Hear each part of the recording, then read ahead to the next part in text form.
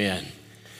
Glad you're here. If you're online and not in the area, then we're especially glad that you get to join in with our church body this Sunday. If you're anywhere near Castle Rock, we hope you make it down to Miller Park tonight, 6 o'clock. Should be a beautiful evening. Forecast is great. Come early, come 4:30, get some food, enjoy some games. Our own Diana McKeever is going to be running some Minute to Win It stuff up near the food trucks. All kinds of good things are happening.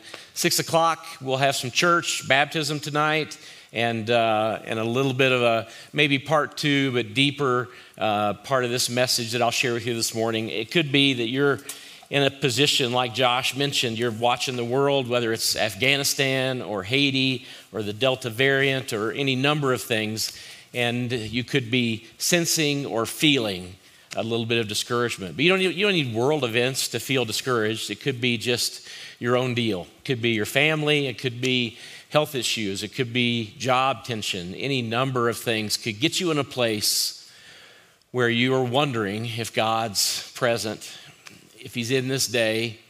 And I wonder if there's some discontentment in your life that might be taking root. I wonder if, like me, sometimes this week, past few weeks, you may be feeling like hope is just moving a bit further from you, evaporating a little short on hope. And I wonder if you might be occasionally discouraged. I came across a verse over the last couple of weeks that I'll share with you. It's one that caught me different, probably because of the translation I was reading it in. This is what it says, Romans chapter 4, the very beginning of verse 18. Even when there was no reason for hope, Abraham kept hoping. And this is the New Living Translation. And this is what surprised me. The NIV says, and against all hope. So it's the same idea, but there was just this different sense in the NLT. Even when there was no reason for hope, Abraham kept on hoping. I'd never really thought about the life of Abraham in the Old Testament this way, but that's exactly what happened in his life. And by most accounts, he had no reason. Now, obviously, Romans is the New Testament, and Paul is going to give us this example of Abraham, the patriarch of not just Judaism, but of course, Christianity claims him, Muslim, they claim him as well. In fact, the three major world religions would call him Father Abraham, and it's his life that Paul points back to, and really his entire family, Abraham, Isaac, Jacob, and Joseph, to give us perspective on hope. And when you read this, I bet you can identify with Abraham.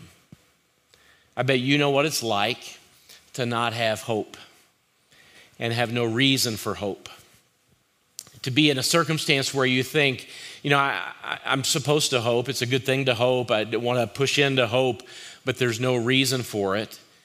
Abraham knew something about hope, and we'll dig in to sort through what that is today. Now, this missing hope that we might have at times, it's this sense that we're just not sure if things are going to get better.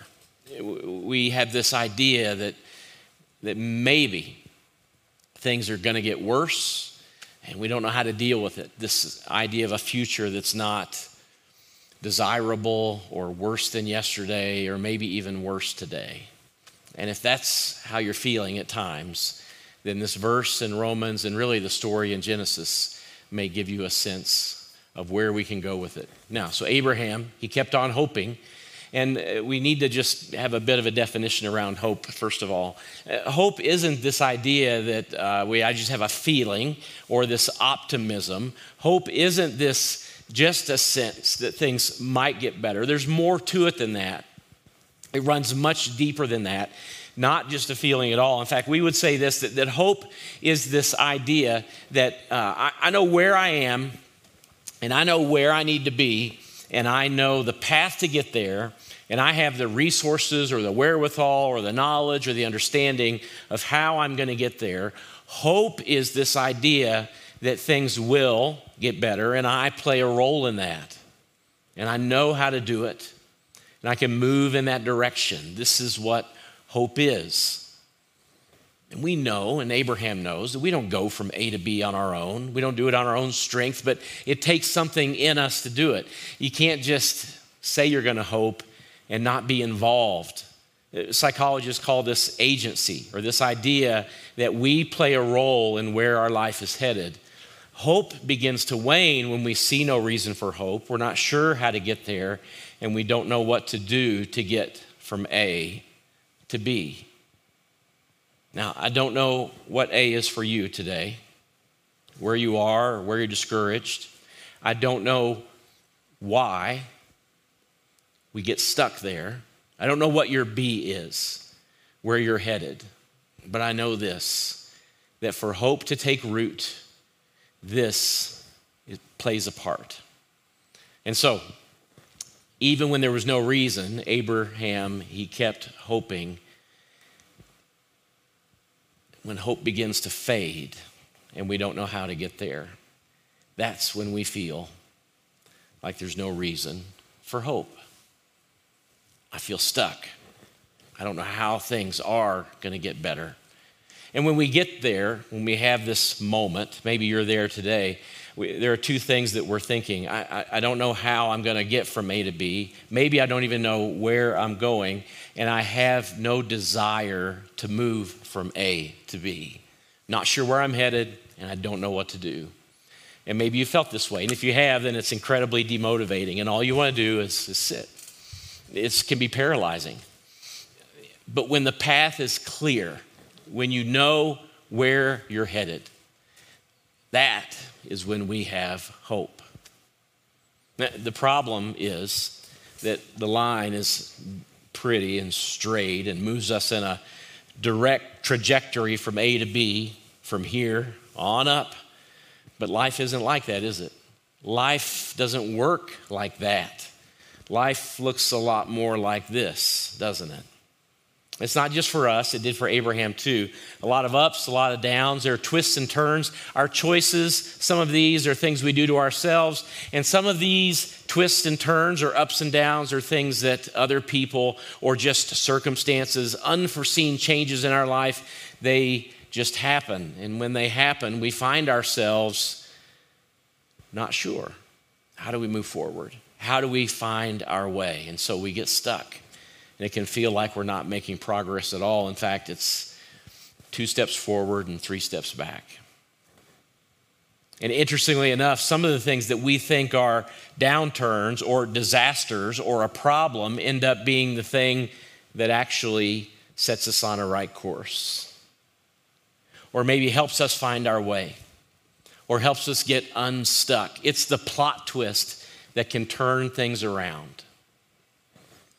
But whatever your journey is like, whatever your tank of hope is like today, this verse speaks to each one of us. Even when there was no reason for hope, Abraham kept on hoping. And so wherever you are today, a few things are true about hope. It's less of a feeling than it is a skill.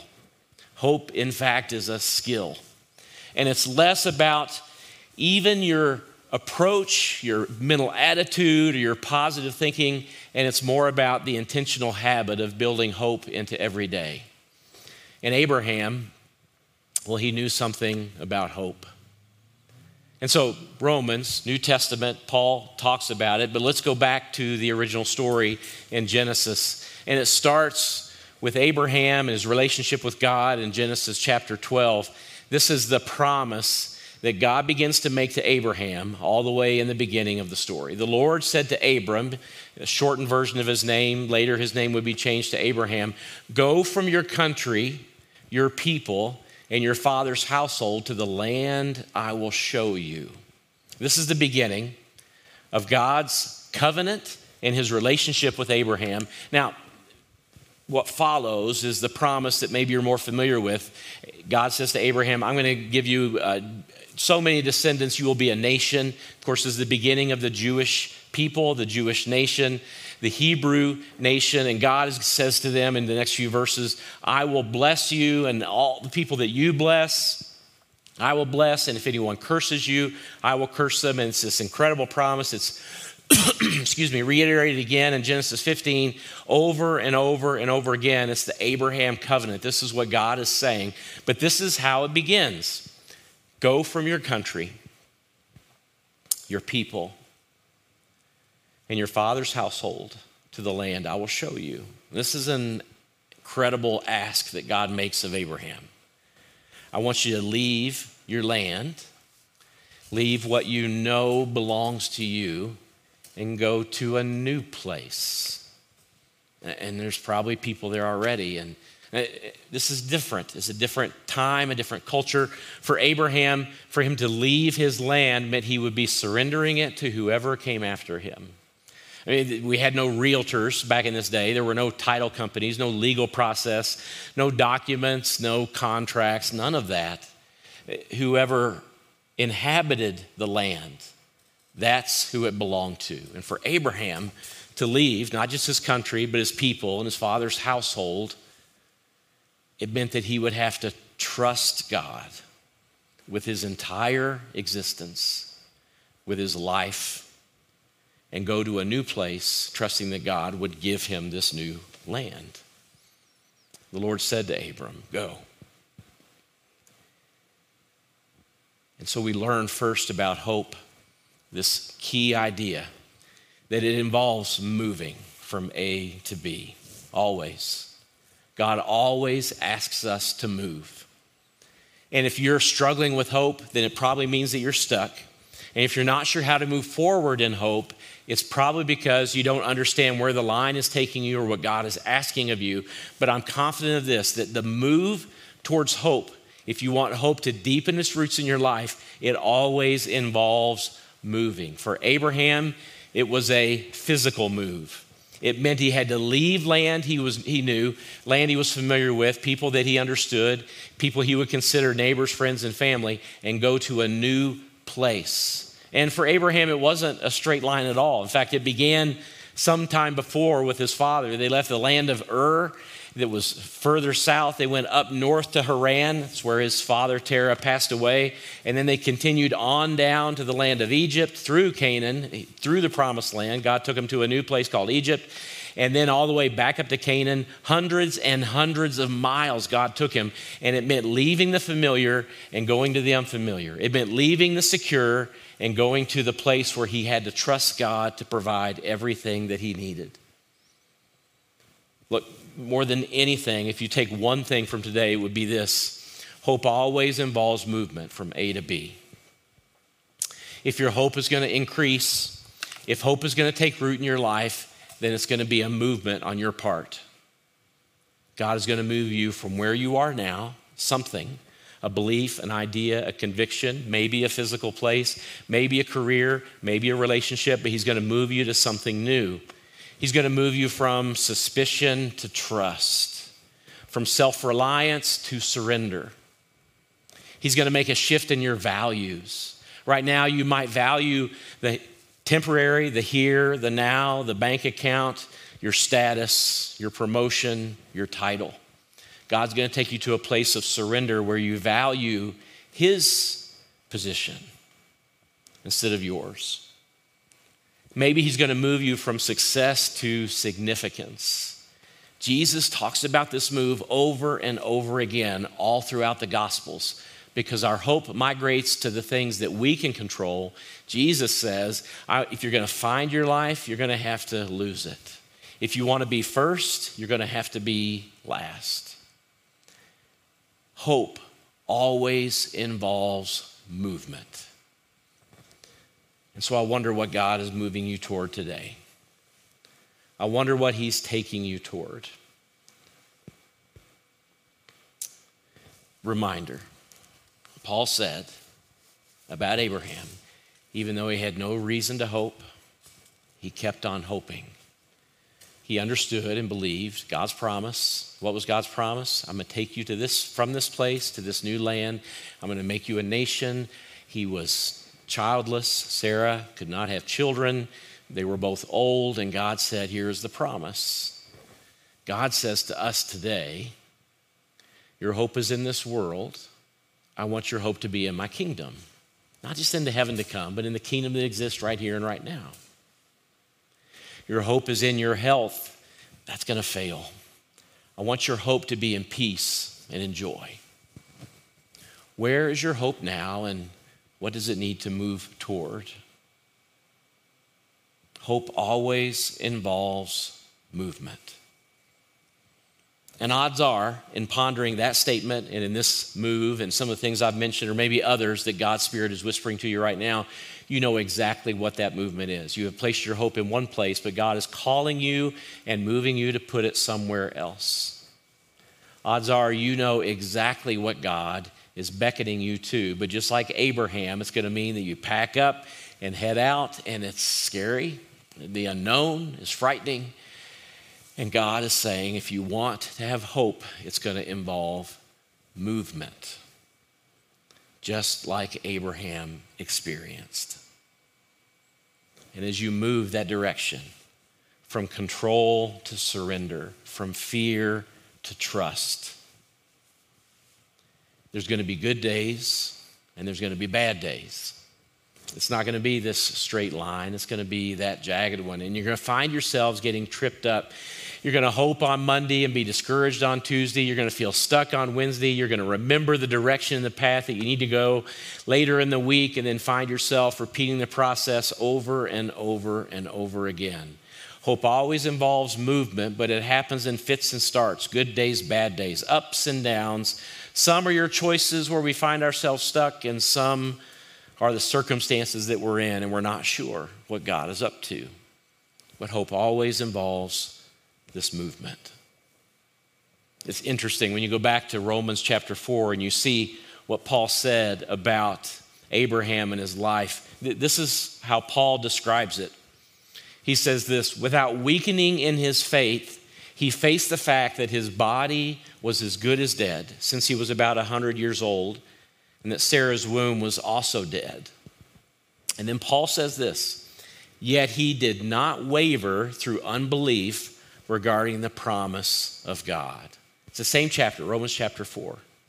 And when I read this, especially those underlined statements, Paul says he didn't have any weakening in his faith, and he did not waver through unbelief. When I read Romans chapter 4, it makes me wonder, did Paul even read Genesis at all? Does he not know the story?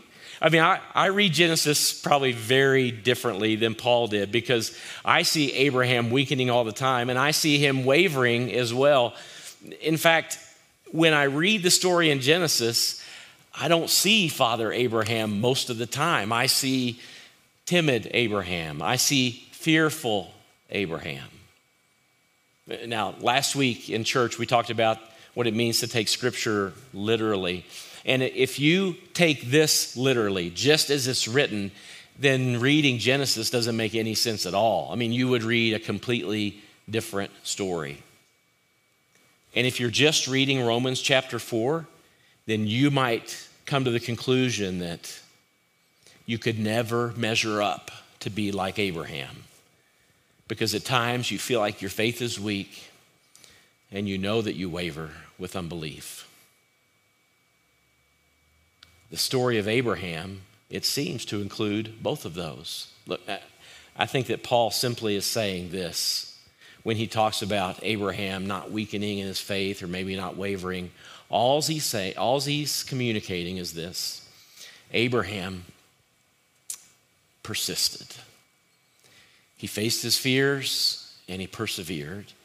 And in that journey, all the way from Ur up to Haran, down to Egypt, up to Canaan, hundreds and hundreds of miles, he put one foot in front of the other, and he persevered over and over and over again.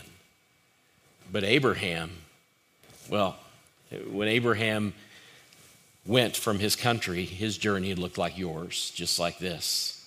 I mean, right after this is spoken, Abraham and Sarah find themselves in the land of Egypt not long after this, and as they're entering the land, Abraham says to Sarah, you know what, we're going to get there and they're going to find you beautiful, and then I'm going to be in jeopardy. They're going to find you so pretty they'll probably kill me since I'm your husband. So let's do this. Why don't you lie, tell them that you're my sister, and then it will benefit me. And I read this story in Genesis 12 about Abraham and Sarah entering Egypt and Sarah obeying. Of course, she gets taken into Pharaoh's household. They think she's not married, and she becomes one of his, and Abraham gets blessed. I think, Abraham, did you not believe that God was going to take care of you? Why did you feel like you needed to deceive to protect yourself? Oh, it's an up and a down, and he's wavering.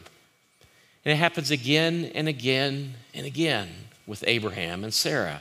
At one point, they think, you know what? We don't believe God's promise is coming through on our timetable. And so Sarah says, I have not provided you an heir, Abraham. Why don't you make use of one of our servants and allow her to provide an heir?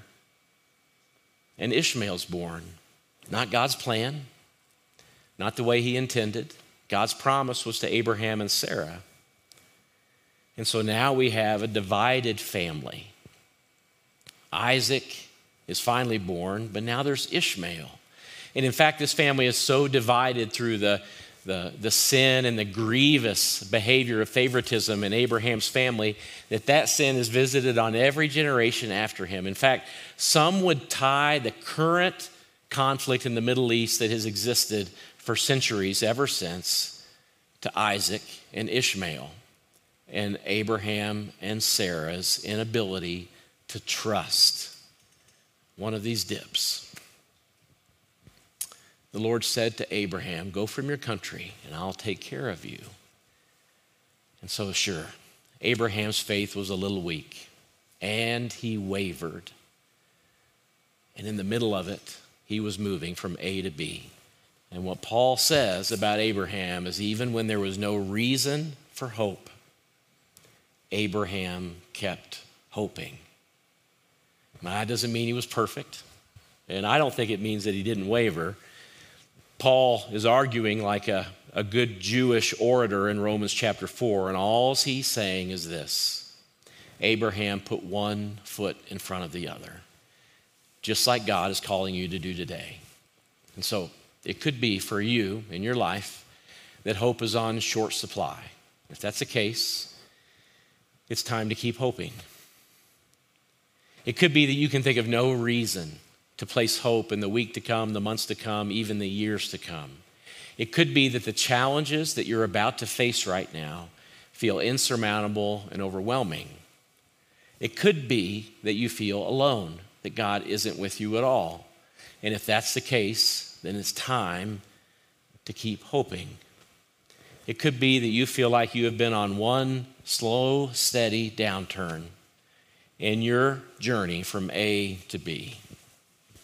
And if that's the case, then it's time to keep hoping. Take another step. God is with you, and his promise is true. And so the question that I want you to wrestle with before we gather tonight, and if you can only be at one of these services, both of these will be online later in the week. What needs to migrate for you from A to B? What needs to move? Hope always involves movement. Is God shifting your values to something that is self-centered, to other-centered? Then move that direction. Is God calling you to do something of significance in serving him, growing his kingdom, giving away the things that he's given you? Then move towards that. Is God calling you to love more fully, self-sacrificially, more completely? Then move in that direction. Because as you do, your hope will increase.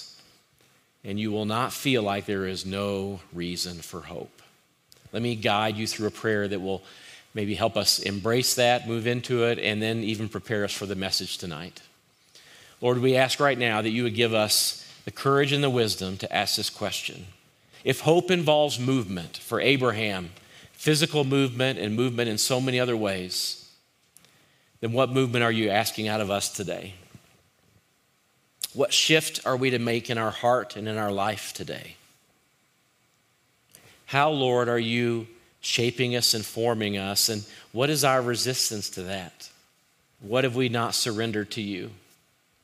What are we clinging on too tightly in terms of control? Why have we surrendered peace, believing and knowing and thinking that we need to stick to the wheel and take control of our life? So Lord, our hope is that you would move us in the right direction. that our hope would increase as we surrender more fully, that our love would increase as we become more others-focused and less self-centered.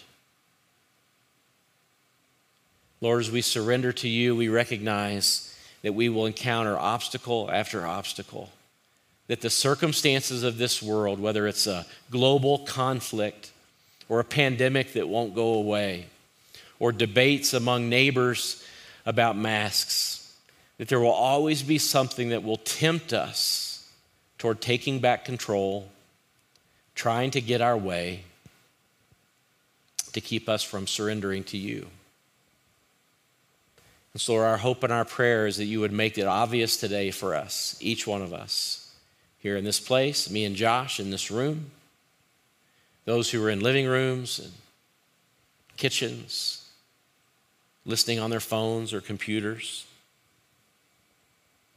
Lord, would you make it obvious to us how we can move toward hope, even though at times it feels like there is no reason for hope.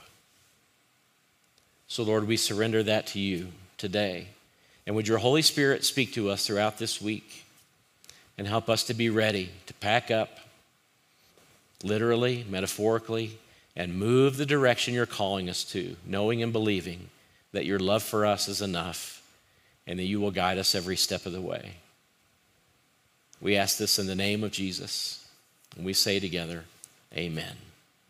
So our hope for you today is you'll join us at the park. If not, you can listen online later this week. We're grateful to have been here with you this morning. God bless you. We'll see you soon.